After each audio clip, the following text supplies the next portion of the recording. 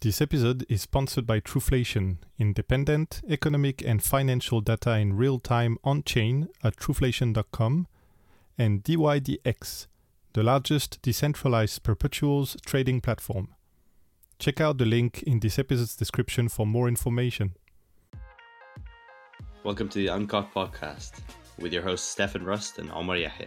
We're both entrepreneurs and investors in the tech and crypto spaces and have a diverse background in all things venture capital.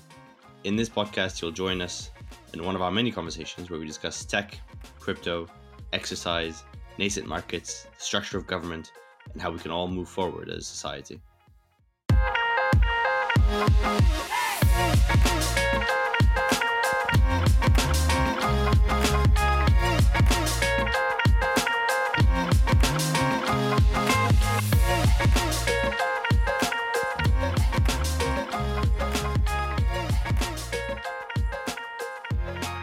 We're on. There you go. Yeah, the world hasn't collapsed yet. It's so close, man. Yet. It's so close.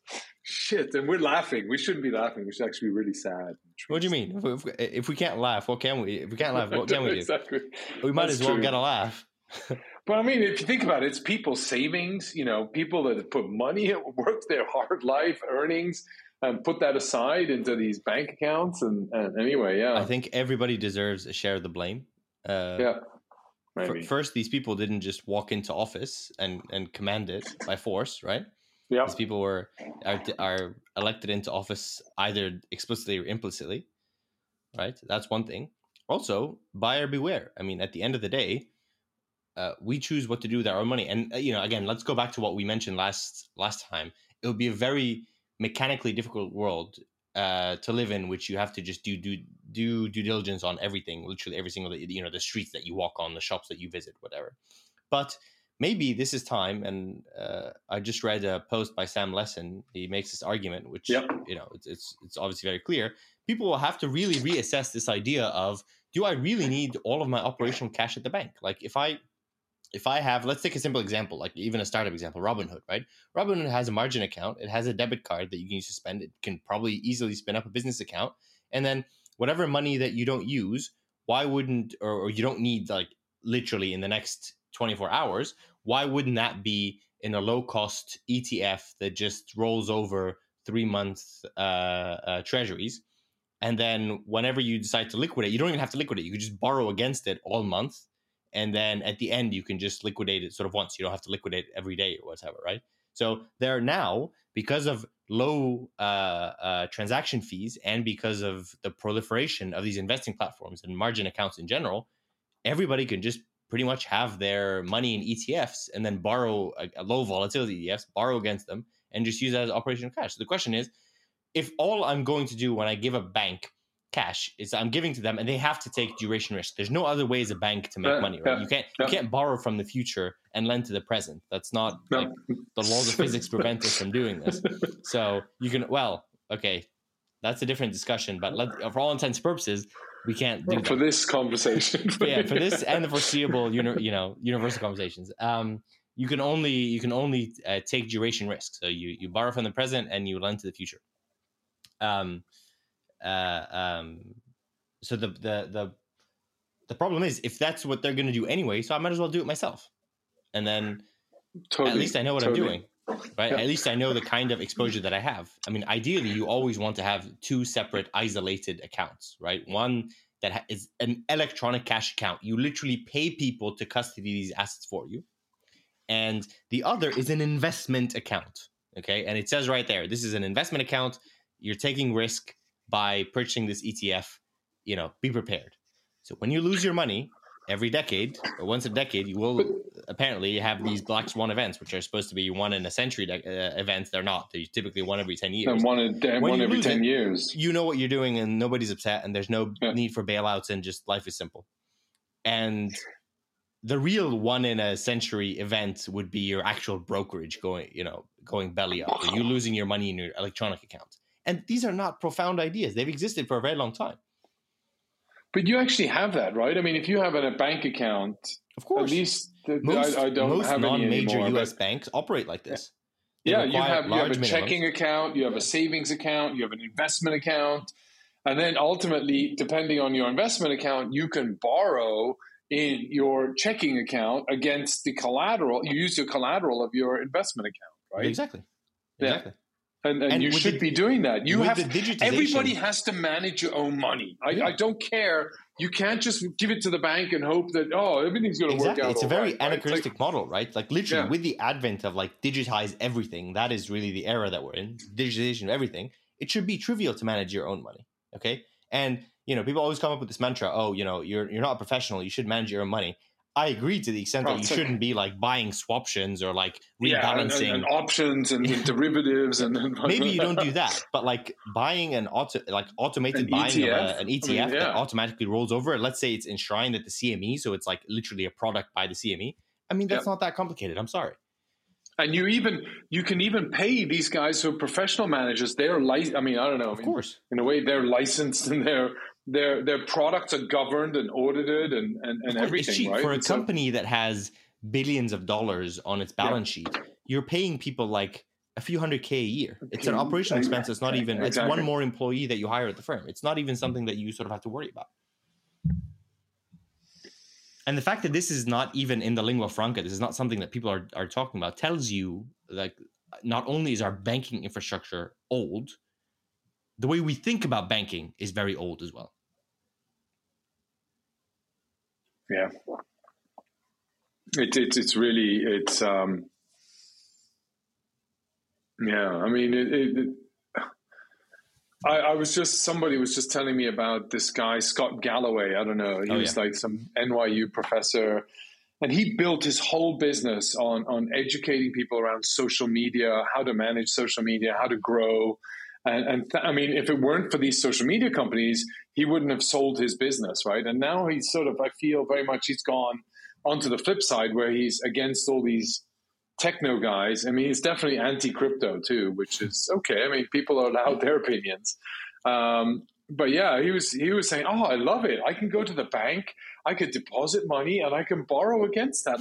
Where can I do that? It's like, dude, hello, have you not knock, knock, hello? It's like, what planet are you living on? And it's like, and he puts it down to it's just a few crypto whales driving panic in the banking system. I mean, a few crypto whales that are doing this, there's no way in heaven that you can have a few crypto whales moving a quadrillion size industry. No, I don't think this is. I mean, these are the pins that sort of burst the straw that broke the camel's back. Certainly is exactly. Like, maybe somebody highlighted it. You literally called it last week on Credit Suisse. I mean, this is a Swiss entity unrelated to the United States. Lo and behold, like not even a week after SVB collapses, this thing is going to zero, right? I mean, it's not. I don't know how this could be the crypto guy's fault. This is a global, systemically important bank. Well, apparently not important enough to manage. Okay. If you look at, I was reading this a few hours ago. It is nobody is better positioned to dig into the closet and find the skeletons at Credit Suisse than UBS is. I mean, they're professionals at like just finding what's wrong with the accounting, and boy, do they have. I mean, they're going to have a field day. If you look at how the market, the reason I mentioned this, if you look at how the market was pricing the transaction, just enormous fluctuation, enormous variance. Yeah. Usually with these things, like if everybody sort of trusted the book values and you knew how to evaluate the transaction, there wouldn't be much, like the price would very quickly within a few hours or a few days converge to essentially the post acquisition price. This was neck to neck all the way to the finish line. So what I bet you, and now this podcast has become a betting podcast because we're going to start making bets on prediction markets. Prediction markets, given your prescience. I do think UBS finds some wild shit on Credit Suisse, and I wouldn't be surprised. Come on, I mean they were involved in Nomura. They were involved in them and Nomura were involved in Archegos, Bill Wong. Yeah, right. They were involved in a lot of other funny stuff. But and most of UBS turned down Archegos or something like that, or we sold the same documents. I think the next sort of high quality entertainment value story that's going to break is going to be what they find in Credit Suisse. But if they buy it, they're not going to disclose it. They're going to keep it. They're going to keep it wrapped up into. But then again, no. I mean, you keep anything at the end of the day, these are liabilities, man. These are liabilities. Yeah, you don't need to disclose it. People are going to come knocking. Like, where's the money, dude? Yeah, I guess UBS will definitely. I mean, so Eric Voorhees did a good post. It's like where he actually suggested, would you put, the $1.5 billion into Bitcoin? Or would you put it into saving Credit Suisse? I mean, if you're a fund manager, you're looking at that upside, right? And then you have Balaji saying in 3 months it's going to go to $1 million. I mean. So what do you think about that? We'll let the Credit Suisse story just play out because it's going to be interesting. What do you think about the Balaji bet, which has been all the rage?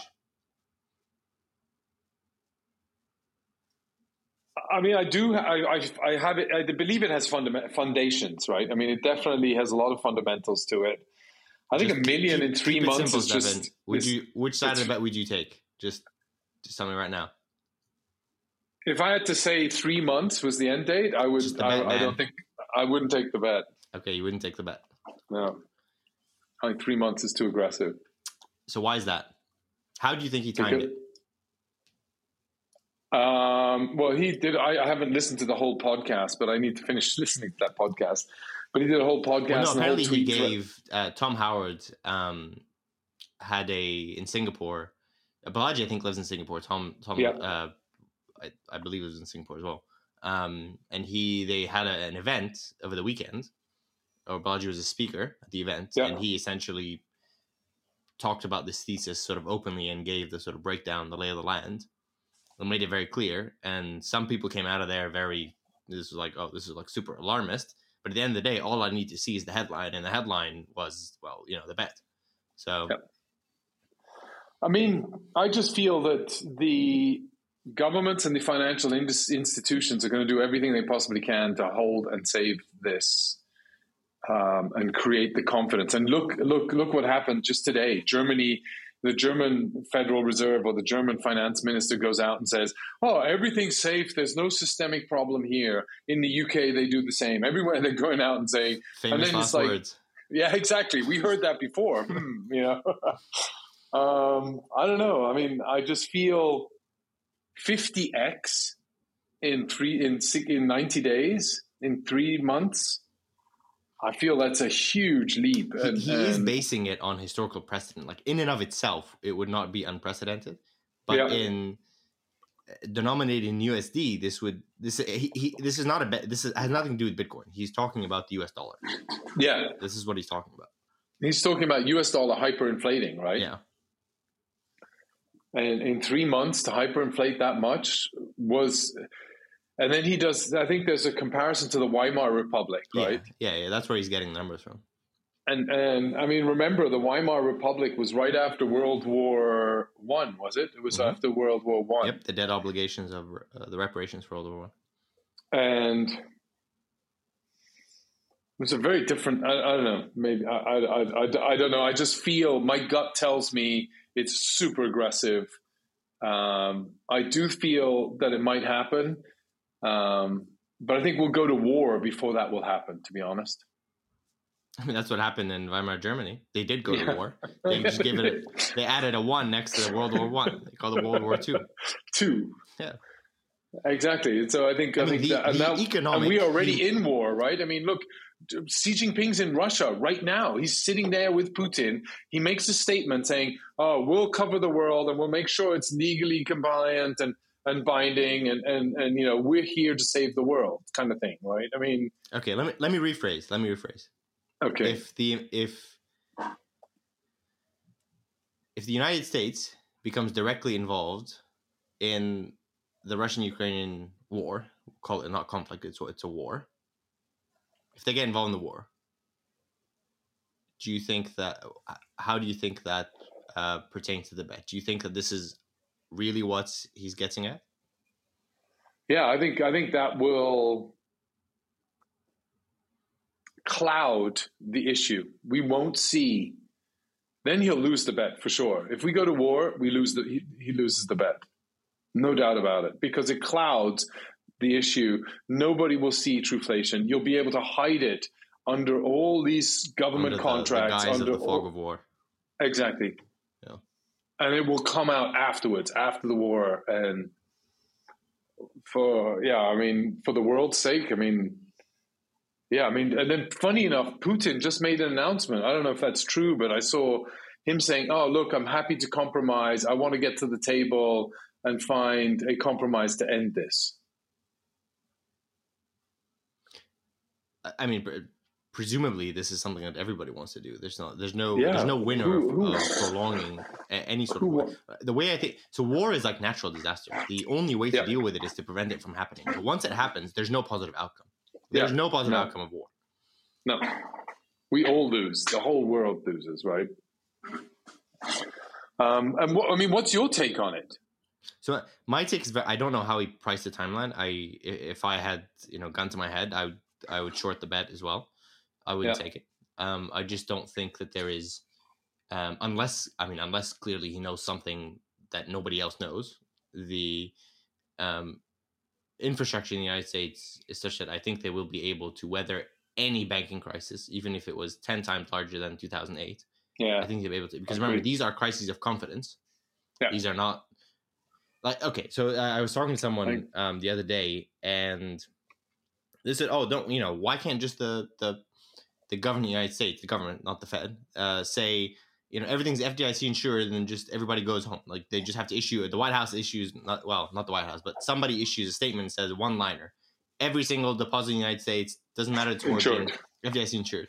I was like, well, it doesn't matter how big, it's insured. Yeah. I was like, have you ever looked up how much money the FDIC actually has? I mean, they don't have an unlimited war chest. Yeah, they have a few $100 billion. Okay, that's nothing. That doesn't even insure a few percent of the total deposits. So what do you do now? So it's not just as simple as just saying, oh, everything's insured. You still have to have an entire infrastructure behind that to say, hey, FYI, even if we were to spend every single dollar in the FDIC insurance, we have other facilities that have to come from somewhere. You can't just go outright and say, we're going to print money, because the second you do that, then that triggers a bank run on the dollar itself. Yeah. Well, you've had sort of the opposite. You've seen the announcement today by the Fed on the fortification of swap liquidity, right? You have other central banks, the Bank of Canada, the Bank of England, Japan. They're all saying they're actually going to increase liquidity. So they're decreasing their side of liquidity on the, if you think about it as like an LP pool, from their currency to actually amplify the liquidity on the US side. That means that we're prepared for a flight of capital into the US dollar. Why wouldn't you? Think about it. I'm the only major bank in the world that says all deposits are insured. Why wouldn't you? So if you wanted to invest in a money market fund, why wouldn't you invest in everything that's dollar denominated, right? And then you look at the inflow into the US dollar. I mean, everybody. Exactly. So paradoxically, this is kind of bullish for the Dixie, right, for the US dollar. Yeah. At least in the short or medium term. In the short term. But actually, sort of stepping even further back at a higher level, I actually love this. Of course you do. Because in essence, what is this doing? This is saying that there are a lot of independent individual analysts out there that are reading through all these documents that nobody and none of our mass media, mainstream media, are spending the time and effort to crawl through a lot of these documents to identify what are some of the big underlying problems. Number one. Number two is you have a whole set of influencers out there that have the ability to interpret what these analysts are doing. And they're going out there and highlighting, look at the problems, look at the flaws. And number three is it's actually, you brought this on yourselves, U.S. government, SEC, FDIC, SPOC, FIC, FSB, all these different fucking institutions that are trying to kill crypto. And all of a sudden, you're trying to fight competition. And all of a sudden, you brought on this huge whale of movement that people are now having a channel in which to communicate and share their ideas and their findings. And that to me is brilliant, right? I mean, the way Gensler is going after everybody, left, right, and center, willy-nilly, whoever he wants to go after. And he's even going after judges and regulation, or, what do you call it when they've actually made, they've, BlockFi, Binance, all of that scenario that's coming out of there, where a judge awarded Binance the right to buy and protect the depositors. And the SEC's going, no, you can't do that, right? So it's like, hang on, you've got a private enterprise that's willing to back up all the depositors and give them their money back. And you say, no, you can't do that. It's bad. And it's like, oh, well, where else is the money coming from? And everywhere, left, right, and center, everything's falling down and crashing. And you're saying, oh, no, I'm here to protect the consumer because I'm a part of the Finance Protecting Consumer Association, right? I think this is a bit of Schadenfreude on your side, Stefan. Maybe. Can you hear that? Can you feel that? The problem is clearly systemic. You would have thought it would have been presumably the premise of Dodd-Frank and Sarbanes-Oxley and all of these regulations that we got post-crisis. Presumably the idea was, how do you prevent the next crisis? Not we just get another crisis and then you go back and use the same facilities and then say, oh, we'll do better next time. Well, that's not good enough. Okay, you needed to have done better now. Okay, it's not good enough that people are figuring out that the patient is sick. Your job was to prevent the patient from getting sick to begin with, not to figure out, okay, how do we cure them from the ailment? And what the fuck was the point of 10 years worth of quantitative easing if we're still back at square one? Yeah. What? I mean, you could have used that money to do anything else. But if you remember back then, people were saying all we're doing is pushing the candle down we're pushing can down the road, kicking the can down the road. Can down the road, right? And that's ultimately what we've done, right? We've pushed it. We saved ourselves 14 years, right? Wow. It's like, okay. It's 2023 and we're only experiencing a real trouble facility, now. BTFP, I mean, the beauty, you have to admire the financial engineering. I mean, the people that come up with these facilities are absolutely brilliant. You have to admire it. Is that, okay, we're not going to buy security. We're not going to buy USG securities. What we're going to do is we're going to have a pool of capital, right, that you can borrow, okay, and then you can deposit as collateral on the balance sheet securities, okay? And then in 1 year, you just have to come back for your collateral, and then because of the way the yield curve is inverted, you owe us some money, right? That's how banks work. Take duration risk. If you take duration risk with that cash now, then you sort of owe us money. Great. But then what happens if I kick the can down the road again? What happens if I recycle that fund out until March 2025 and then out until 2026 and so on? What does that begin to look like? Well, it begins to look like liabilities on the bank side, assets on the Fed side that just stay on the balance sheet forever. What does that look like? It has a name. It's called QE. Okay. So their ability to magically conjure up QE5 out of thin air using beautiful financial engineering has to be admired. Yeah. You have to stand in awe, okay, of their ability to do this again and again.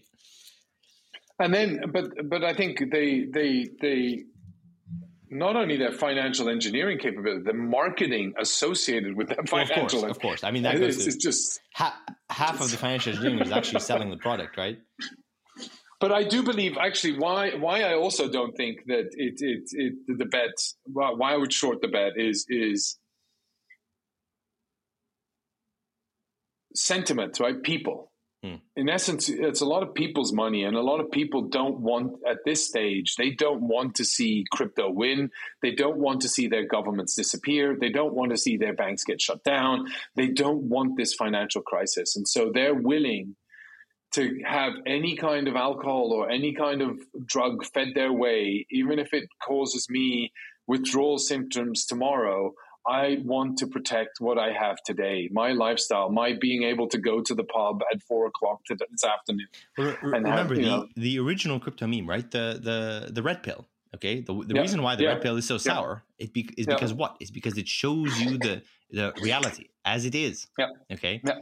So we as individuals, there's nothing that we like more. The most comfortable thing in the world would be to take the blue pill and just live as if we have no issues, as if banking is a solved problem, as if money is a solved problem. That is the world that you want to live in a world where there is no red pill, where the blue pill, life is good and it's perpetually good. It's good. And we've solved a lot of these problems, right? Yeah. But we don't. And that is the problem. Whenever you have a disruptive solution in the form of a red pill, half of the argument is adoption. The other half is making people realize that they're living in a simulation. That they realize, or that, they've been told that we figure out this idea of banking. We have this central bank that takes care of everything. These guys are sort of national heroes. And then about once a decade, you realize these guys have no idea what's going on. So we have, there's a big meeting coming up this week, right? The FOMC meeting, which is basically to try and define how interest rates are going to change to support the liquidity. Easily the most important FOMC meeting since the one in March of 2020. So the Super Bowl, this has got to be the huge, Super Bowl, the right? World Cup of FOMC meetings.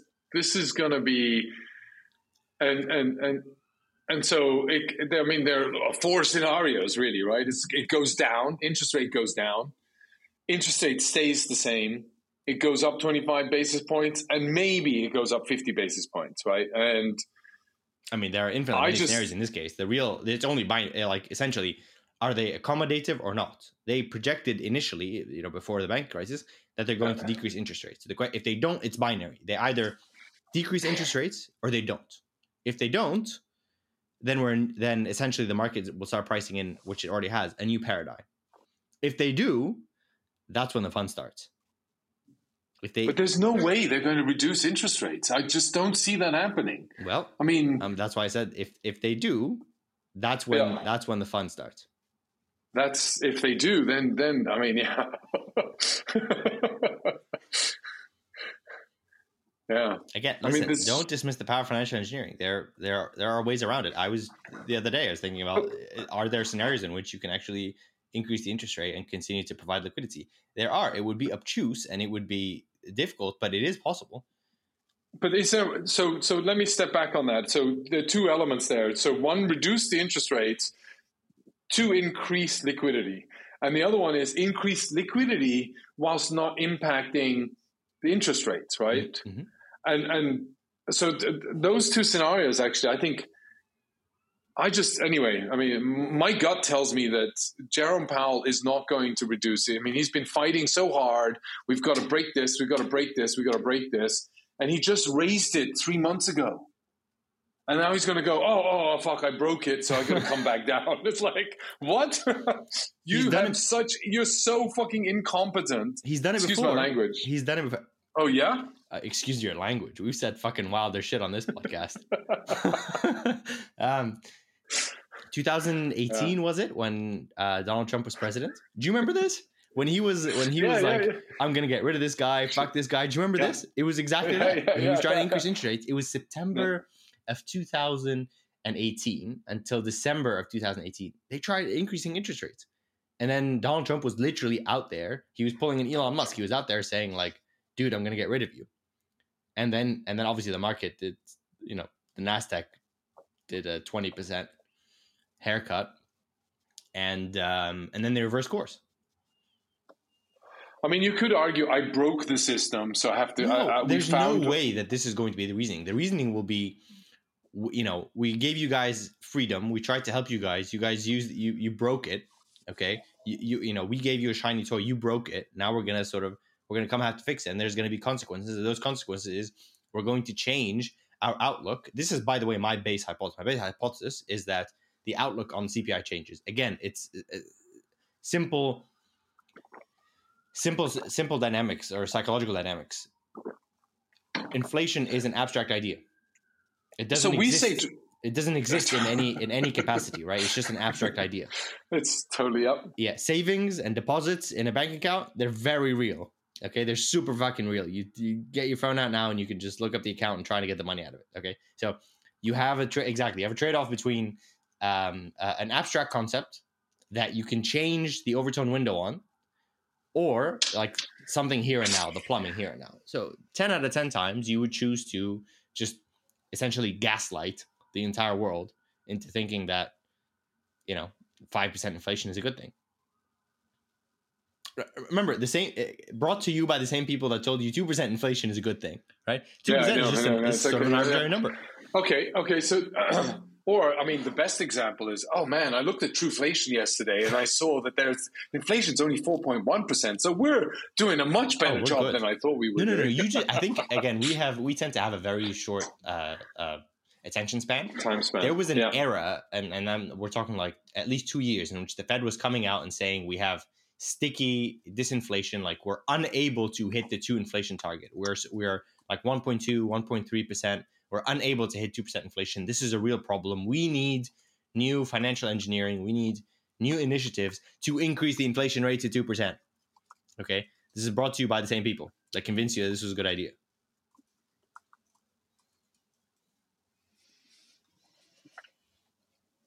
It's going to be... Anyway, I'm just intrigued to find out what, and I think to your point, it is the Super Bowl. This is a defining moment, what we hear and learn on Wednesday, right? Really, where is this going to go? How is it going to evolve? And if he reduces, I mean, my argument would be instead, if he brings down, already at the last rate rise, I felt he caved. He wasn't going up 50 basis points because he caved to the pressure of Wall Street. And my argument, if he goes negative interest in this one, he's caving even more to Wall Street and not to the people. Because I think all they need to do is, we talked about it on the last call, on the last Uncut, which was, how do I just basically give me back your old bonds? I'll give you new bonds. I'll take the loss. And because I'm the Fed, I can hit the loss. It's off balance sheet anyway. Nobody's going to see it. And, it's not it's nominally, it's not a loss. With the inverted yield curve, it's not a loss, no. Yeah. Because it's actually, I'm buying it back, at the same price I would buy it. I'm just buying it back early. It's a devaluation of the currency in principle, but in practice, their balance sheet will, the P&L, there's positive P&L on that trade. It's still, yeah. Same for the TARP program. The Fed made money, or the U.S. government made money actually on the 08 bailout. Just the way these things are structured. Yeah, but how did the Fed make money on that? Did they make money on the fact that the investments that they made to support the company? Exactly, they bought the bottom on toxic assets that became less toxic over time. Exactly. Yeah, and then they sold out at the top. Remember, if you come in, if I come in, you owe me this is a junk bond. You issue your you issue a junk bond, and if I don't give you $10 right now in your pocket, you're going to default. It's going to be worth zero. So I come in, I use $5 collateral, and then I give you another $5 and say, hey, listen, this is $5 cash, $5 collateral, and then just pay me back in 2 years. I've saved you from going to zero. I've saved you from dying. So just by virtue of staying alive, at some point, you're going to be able to pay me back. And that's what happened. Now, of course, this is simplistic, but that's what happened. So the assets appreciated, and then they sold them, and then that's it. Bob's your uncle. They made money. Right? The lender of last resort. Right? That's the definition of a sentence. So why isn't the government just a fucking... why aren't they just a bank? Just fucking... And become an investment bank. Invest and generate a yield and generate a return versus just being a bloated... somebody was telling me just in Japan, he moved to Japan, had to set up a bank account. He goes to after JP Morgan, they're the biggest bank in Japan, MUFG, right? Of course. The Bank of Japan owns 80% of the bond market over there. They are the market. Anyway, so he wants to set up a bank account. Oh, please, let me set up a bank account. And by the way, I've got lots of money and I want to deposit it with you. It's like, no.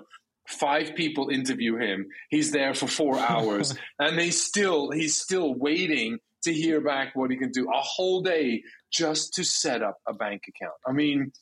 Something's wrong with that system. To answer your first question, the reason why we don't just shut down all hedge funds and all venture funds, and then just the government itself becomes one big fund, is because the idea of investment relies on the concept of value creation.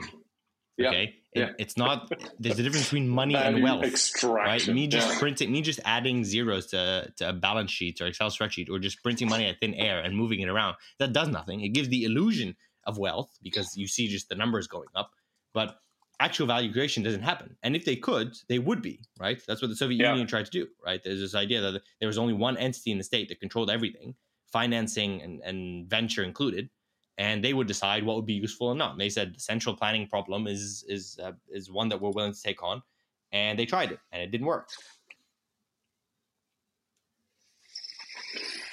Yeah, I guess, yeah. And funny that when push comes to shove, they're forced to bail out, and then they make money, right? I mean, they buy the bottom because they're basically the savior of the bottom, and so they can have skin in the game. Here's the stop. I'm coming in. I'm going to back everybody up at this bottom. This is the bottom, and by that instance, they've defined the bottom. Correct. And then everything moves up from there, and they move with that rising tide, right? And somebody was telling me actually contingent on the fact that the bottom doesn't fall out of the currency. Yes, exactly. You have to be able to. You have to be that stop. If you're not that stop, then yeah. No, but again, you can't do that to the extent that the market. So the market getting faith in the banking system and losing faith in the currency underlying does no good.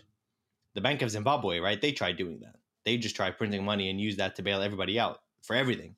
Oh, you want money for produce? Here you go. Oh, you want money for assets? Here you go. The problem is they people did a run on the actual Zimbabwe dollar. They were like, this is not going to work. The ultimate bank, the bank of banks, is the issuer of the currency. Yep. The ultimate assets and liabilities lie with them. Okay.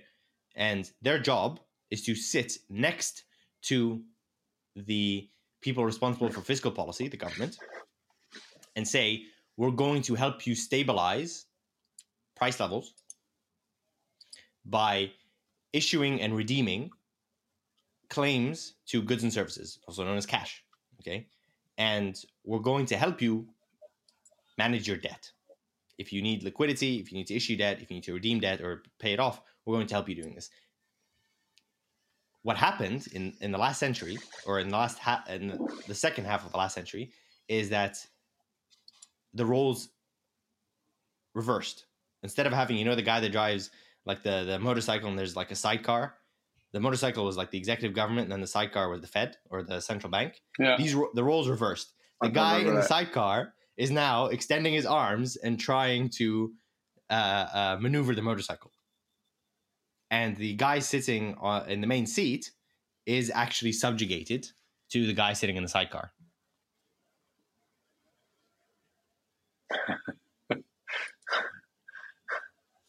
So you now have it like the window of confidence has changed. People are now no longer interested in fiscal policy as much as they are interested in monetary policy, because they know where the power sits.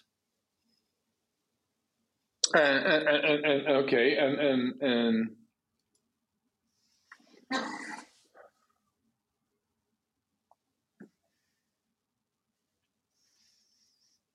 interesting. But I mean, if you look at the whole institution the government represents, right? I mean, they're very much driven by fiscal policy, right? Not monetary policy. There's a small that's branch. Their only lever, right? The government, exactly. the government, they can only issue debt and promise to pay it back. Yeah. In principle, you can have a central bank that's separate from the government. That in the United States, that is how it's structured. The Federal Reserve is a private bank, but that's for legal loophole reasons. Legal reasons, right? Yeah. Exactly. So, I mean, what is your bet? Do you think the government's going to reduce? Do you think the FOMC is going to reduce the interest rates? My bet is yes. My bet is that they don't increase interest rates. They don't increase, right? So it stays flat. Well, they could stay flat. They could decrease it, whatever. But my bet is there is still enough punch in the bowl for the party to continue. So now the punch is like a little bit low quality now. People have sort of like taken all the good stuff out of it. So you're going to need to make sure that people are enjoying it. You're going to need a lot of juice. So they're going to have to really spike the bowl this time. Like a shot of tequila here and there is not enough anymore. You're going to need to pour the whole damn bottle into the punch bowl just to make sure that the party continues. The party continues. So that would then imply that I need to reduce the interest rates. Well, again, the only way the party continues is if you reduce the interest rates. And if you hold it but flat, even if you don't does the party continue? Or what happens? Even if you don't do what it. Happens if you if you hold it flat? Yeah, even if you hold it flat. I mean, the market has its ways of forcing you to think about it. If you enshrine the BTFP facility and it just rolls over forever, which you have to, because all you're doing is you're kicking the can down the road until 2022. Why? Or 2024 rather. Why? Because again, these banks are unprofitable. Okay, the majority of duration risk that they're taking right now is not one that's profitable, and the overhead and the regulatory overhead, amongst other things, these are just not profitable enterprises. The only way out is for you to shut down all of these banks or nationalize them. That's it. Ooh. That's it. That's the only way out. Ooh. And so if you just say no, we're gonna let it, maintain exactly the same structure. All you're doing is you're just, we're going into overtime. That's all you're doing. So at minimum, you have to get the yield curve to invert so that some of these banks can actually, the better one, the well-capitalized ones, the ones that have lower overhead, the ones that have quote-unquote better duration risk, they can actually make a little bit more money that they can use. I think ultimately the scenario is going to play out is as follows. The Fed policy will be such that the better perform, you have a spectrum of performance in terms of banks. Some are okay. Most of them are like, break even, and then some of them are really shit. Okay.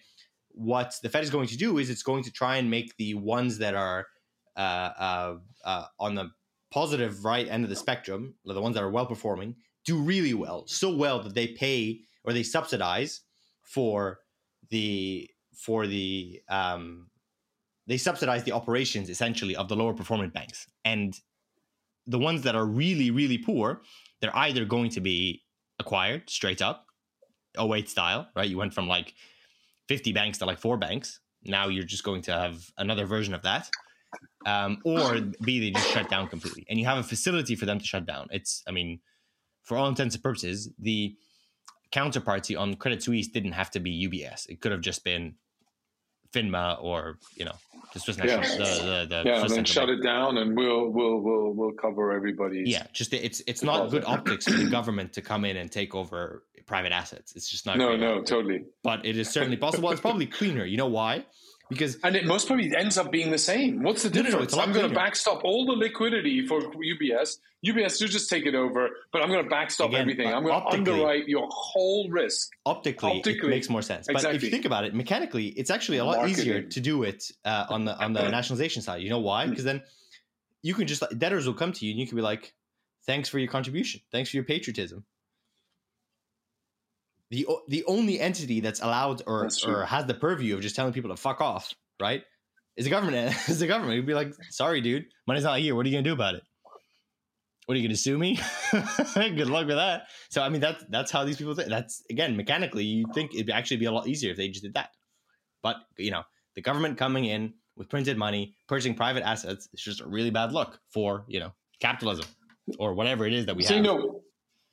We did a lot of insights at trueflation.com around what wage looks like, and we've gone deep into the real estate sector. So we'll be announcing a lot of new features in the real estate or housing category on our dashboard, but then and also for data. But we've done the same on wages, right? We looked at salaries, we broke it down, and salaries still inflating, right? So they're still going up, so people are earning more. But this is all tiny. This is so different. The magnitude of this problem versus what we're talking about from a banking standpoint. But what I was looking, and more important to me, was that since 2020 to 2023, all the 80% of new hires were going to governments. So the government was hiring throughout all of this period where we were going through COVID and everything. The government was the hiring entity for a lot of these jobs, number one. And number two is what came out through a lot of the health findings, right? So Pfizer got to print, the what's the BioNTech injection. 50% of their revenue came in this last year. Their last announcement was from the BioNTech COVID injection, right, or vaccine, the government underwrote all the risk associated with any liability occurring from the COVID vaccine. So they had no downside whatsoever. And so to your point that you just mentioned now, is the government underwriting for the UBS or any kind of loss that they have. It's like, dude, we do this normally. It's just... It's carte blanche. It's carte blanche. Yeah. You then have fucking blank check. Just go. Again, that monopoly on violence comes in handy. Yeah. Monopoly on violence. Okay. Yeah, that's true. Yeah. Yeah, the police is yours, right? I mean, you have... More importantly, might determines right. That's sort of the idea. The government can sway the opinion. The scale of the opinion in general to say, well, this is what we think we should do, and that's it. Again, it comes down to accountability. Okay, you do this as a public, as a CEO or executive of a public company. You are accountable to all sorts of people, including shareholders. Well, I guess in the case of UBS and Credit Suisse, not so much, but you're accountable to somebody. Whereas in the government, you're just not accountable for anything or to anyone. We're in the wrong business, man. We're in the wrong business. Fucking wrong. I gotta go into government, man. It's like yeah. But I mean, in the end, you are accountable to somebody, right? You have to be, right? I mean, you've got to be accountable to your... I mean, if you have the biggest and strongest army in the world, then in essence, maybe you're not accountable. You're just mobile. You need to be able to fund them and have the logistics to be able to supply them. But then you can just go bully everybody around the world and beat them up into submission. But at some point... Yeah, dude. Thanks for describing the state of the world. Where have you been? That's exactly how the world works. Yeah, I know. But no, we become... we accept every kind of opinion out there. Of course, if you're an economic minnow, and this has nothing to do with standing armies or whatever. If you're an economic minnow, you have very little leeway to do anything, right? Who do you report to? You're right. You report to the IMF, okay? If you're a developing nation, if you're a third world nation, or if you're you don't have your debt managed properly, you absolutely 100% report to the IMF.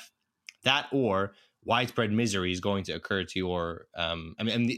These types of economies, they don't have the buffer of like 4 cycle elections and congressional elections, this sort of shit. This is like if the price of bread goes up and the price of wheat goes up and the price of oil goes up, straight the people will revolt on the street. They'll come to the presidential palace, take you out. That's it. There's no buffer.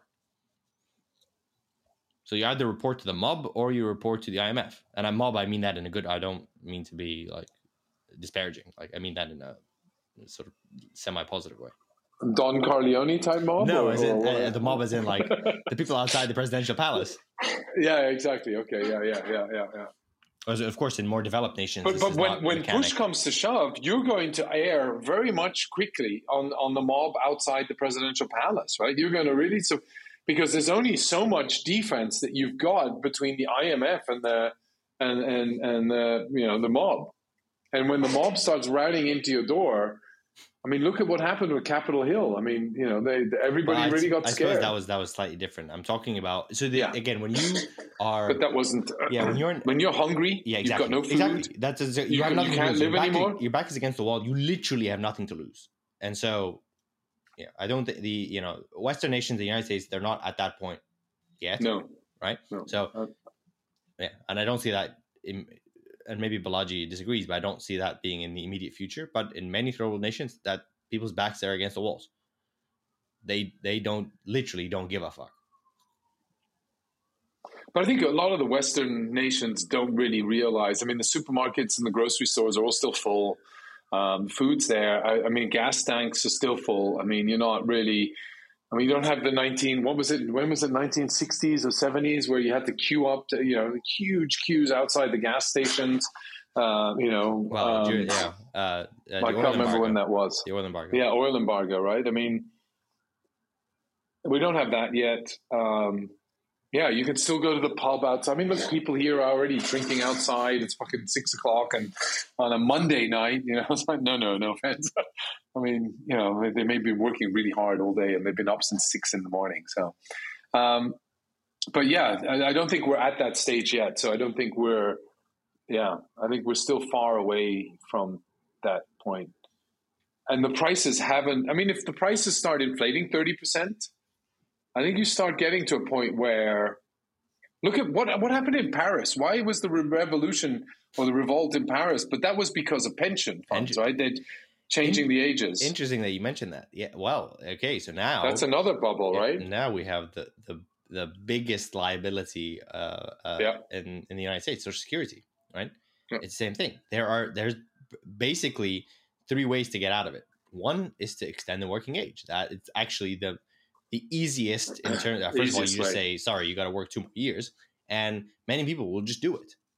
The other is to just write it off and say, sorry, you can retire at age 62, but then you have nothing. And then the third way to do it is to say, no problem, you retire at age 62, here's all I owed you, print it out of thin air, right? So that devalues the currency. Those are the 3 options. The politically expedient one is to just print money out of thin air because nobody sort of realizes, at least if you do it cleverly, nobody realizes.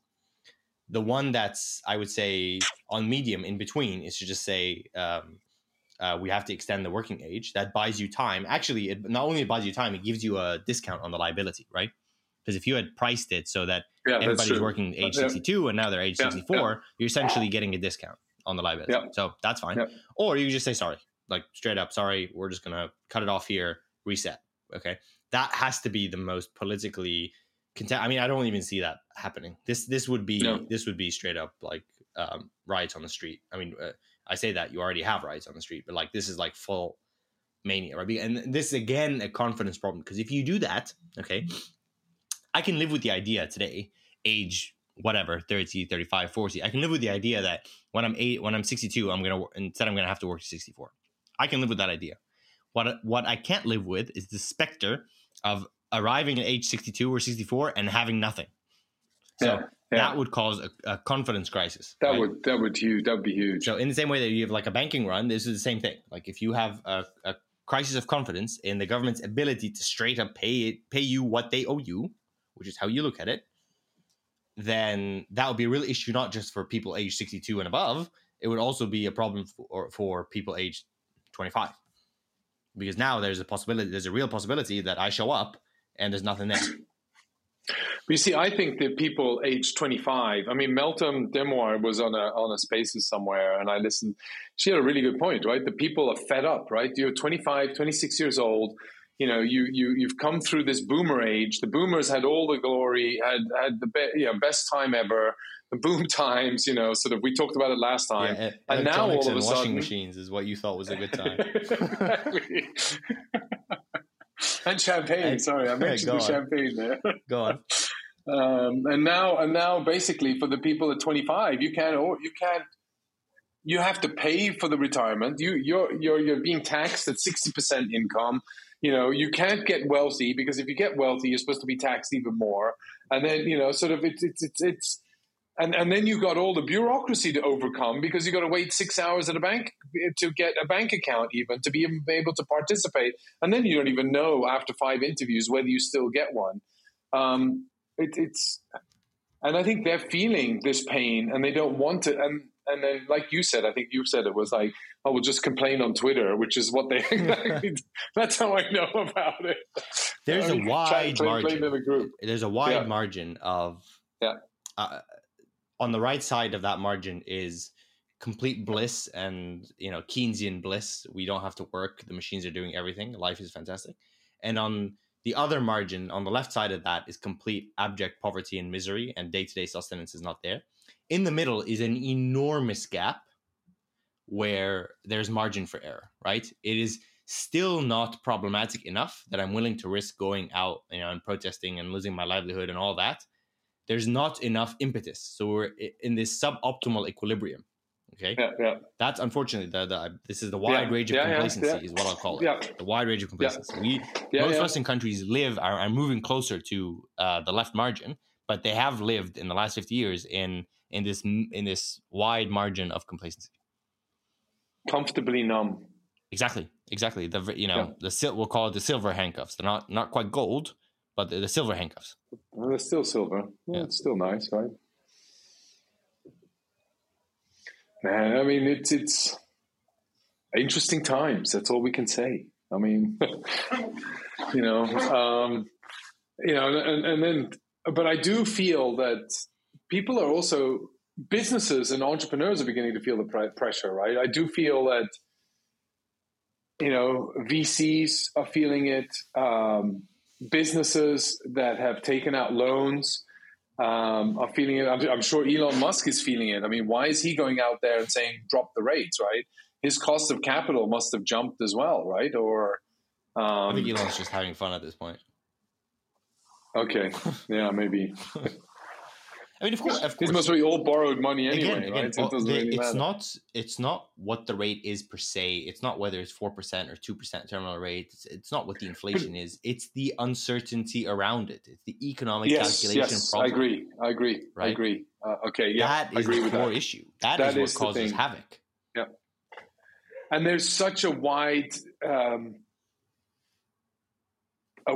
such a big divergence on what normal is looking like, and as a result, we're constantly swaying between this side that says this is normal and this side that's saying this is normal, and they're both fucking influential in terms of influencing the community and society in either that direction or that direction, right? It's like when Peter Thiel says all of his funds, go get your money out. Bang, they all go, this goes down. And then the government comes up and says, oh no, we got to hit 2% inflation and we're going to hold everything sustainable. It's all okay. It's like you have these two sort of huge pendulums. Yeah, it's chaos. It's chaos. Which is chaos. And what thrives in chaos? Consistency. What is consistent? Bitcoin. Thank you for your enormous non sequitur, right? Enormous. Again, it ultimately goes back to economic calculation problem. I don't care if the price of oil is 50 or if it's 150. I can make a business work so long as it's high enough. I mean, it's as long as I can predict it. Even if you tell me, no, by the way, the price of the barrel of oil, WTI, is perpetually going to be priced at $2 a barrel. I'll say, okay, I'm going to get out of the refining business because I'm not going to make any money. Okay, I can go do other things with my life. I can go do push-ups. I can do whatever it is that I was doing before I went to refine oil, right? But you come to me one year, it's like $2 a barrel, and the other year it's 150, and then the next year it's negative 40, which I still remember. And that's not even the year; that's the month. Right? Yeah. So it's like oh my god, where am I going now? It was like April 19th, 2020. I remember when WTI settled at negative. Anyway, so this is the problem, right? Yeah, I remember that. Yeah. I mean, it's really the problem, right? It's this consistency and the volatility. I mean, again, running a business, creating value is hard enough with complete certainty. Hard, yeah. Right? Yeah. Let alone, I mean, if I told you right now that there's a product that people are willing to buy and they're perpetually willing to buy at this price and it's going to be very profitable, all you have to do is just produce it. That in and of itself is an enormously difficult job, let alone having to factor the fact that startups have to think about how do I manage my money? When should I raise? When should I not raise? Like all of these things that a relatively stable economic market would allow them to calculate within reason and give them a large margin for error. Now it's just everybody's trading. Literally every single person is trading. You're a trader whether you like it or not. And this reduces the bandwidth for creativity, the bandwidth for innovation, because you spend your waking hours thinking about things that A, you don't have much control over, and B, it's just not within your purview. As a startup, you're not supposed to be an expert in monetary economics and central banking. It's just not something you should be worrying about. The modularity of institutions, that's kind of why we have these people. So they figure that shit out. But inevitably you do. Inevitably. I mean, I spent the whole weekend trading. Reading news. Okay, because you're forced to, right? You're forced as a participant. I have no choice to, right? Everybody's a trader. If you have a 401k, you're a trader. If you're invested in the US dollar, if you hold cash, you're a trader. If you hold Swiss francs, you're a trader.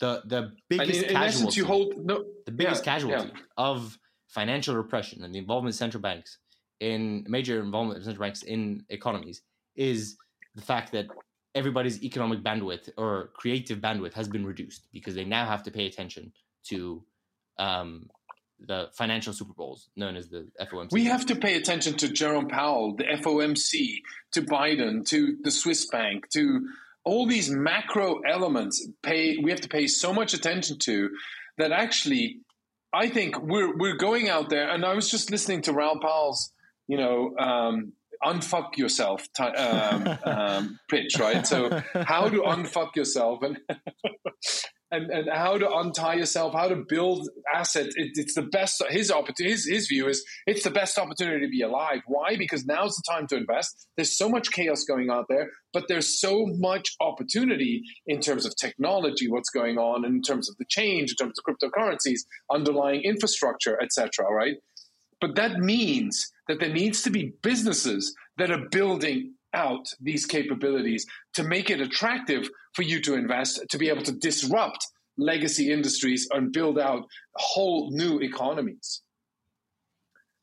And if we're saying now that it's so hard to stay focused on your business if you don't have a significant cash pile and you've got to have the top mercenaries in your business paid so much money that they don't even think about trading and they're not worried about their assets. And they have such a team underlying them that their whole objective is incentivized to make this a success, and they have enough firing power to do so.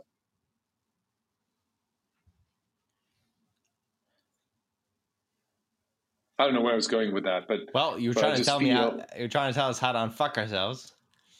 And I'm trying to parse what you just. But I want to. So how do you unfuck yourself? According to all of these, is invest, right? And I got to invest in data networks. I got to invest in telecommunications because we need the communications. I got to invest in compute processing because all the services that sit on top of that, AI, cryptocurrency, they all sit on top of communications. They all sit on top of data. And energy was the other one. I need to have energy, right? But where energy? Energy is being commoditized. And so there's going to be abundance of energy. But who and where? There are hundreds of AI companies. I guess, it's like there were hundreds of railroad companies when they first flocked into the West. There were hundreds of gold miners and gold diggers that were going over there. And who won out? A couple went out, and I guess, I don't know. I think at the end of the day, the only sustainable way to unfuck ourselves is to make sure that we enshrine institutions that are larger, both in philosophical and in material terms, than us as individuals, that we agree on a set of rights and a set of principles that we're going to follow. These are enshrined somewhere. We've tried this before.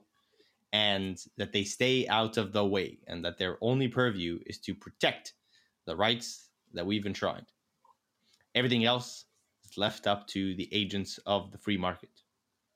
Smart contracts. You and your non sequiturs today. I'm not sure where you're getting it from.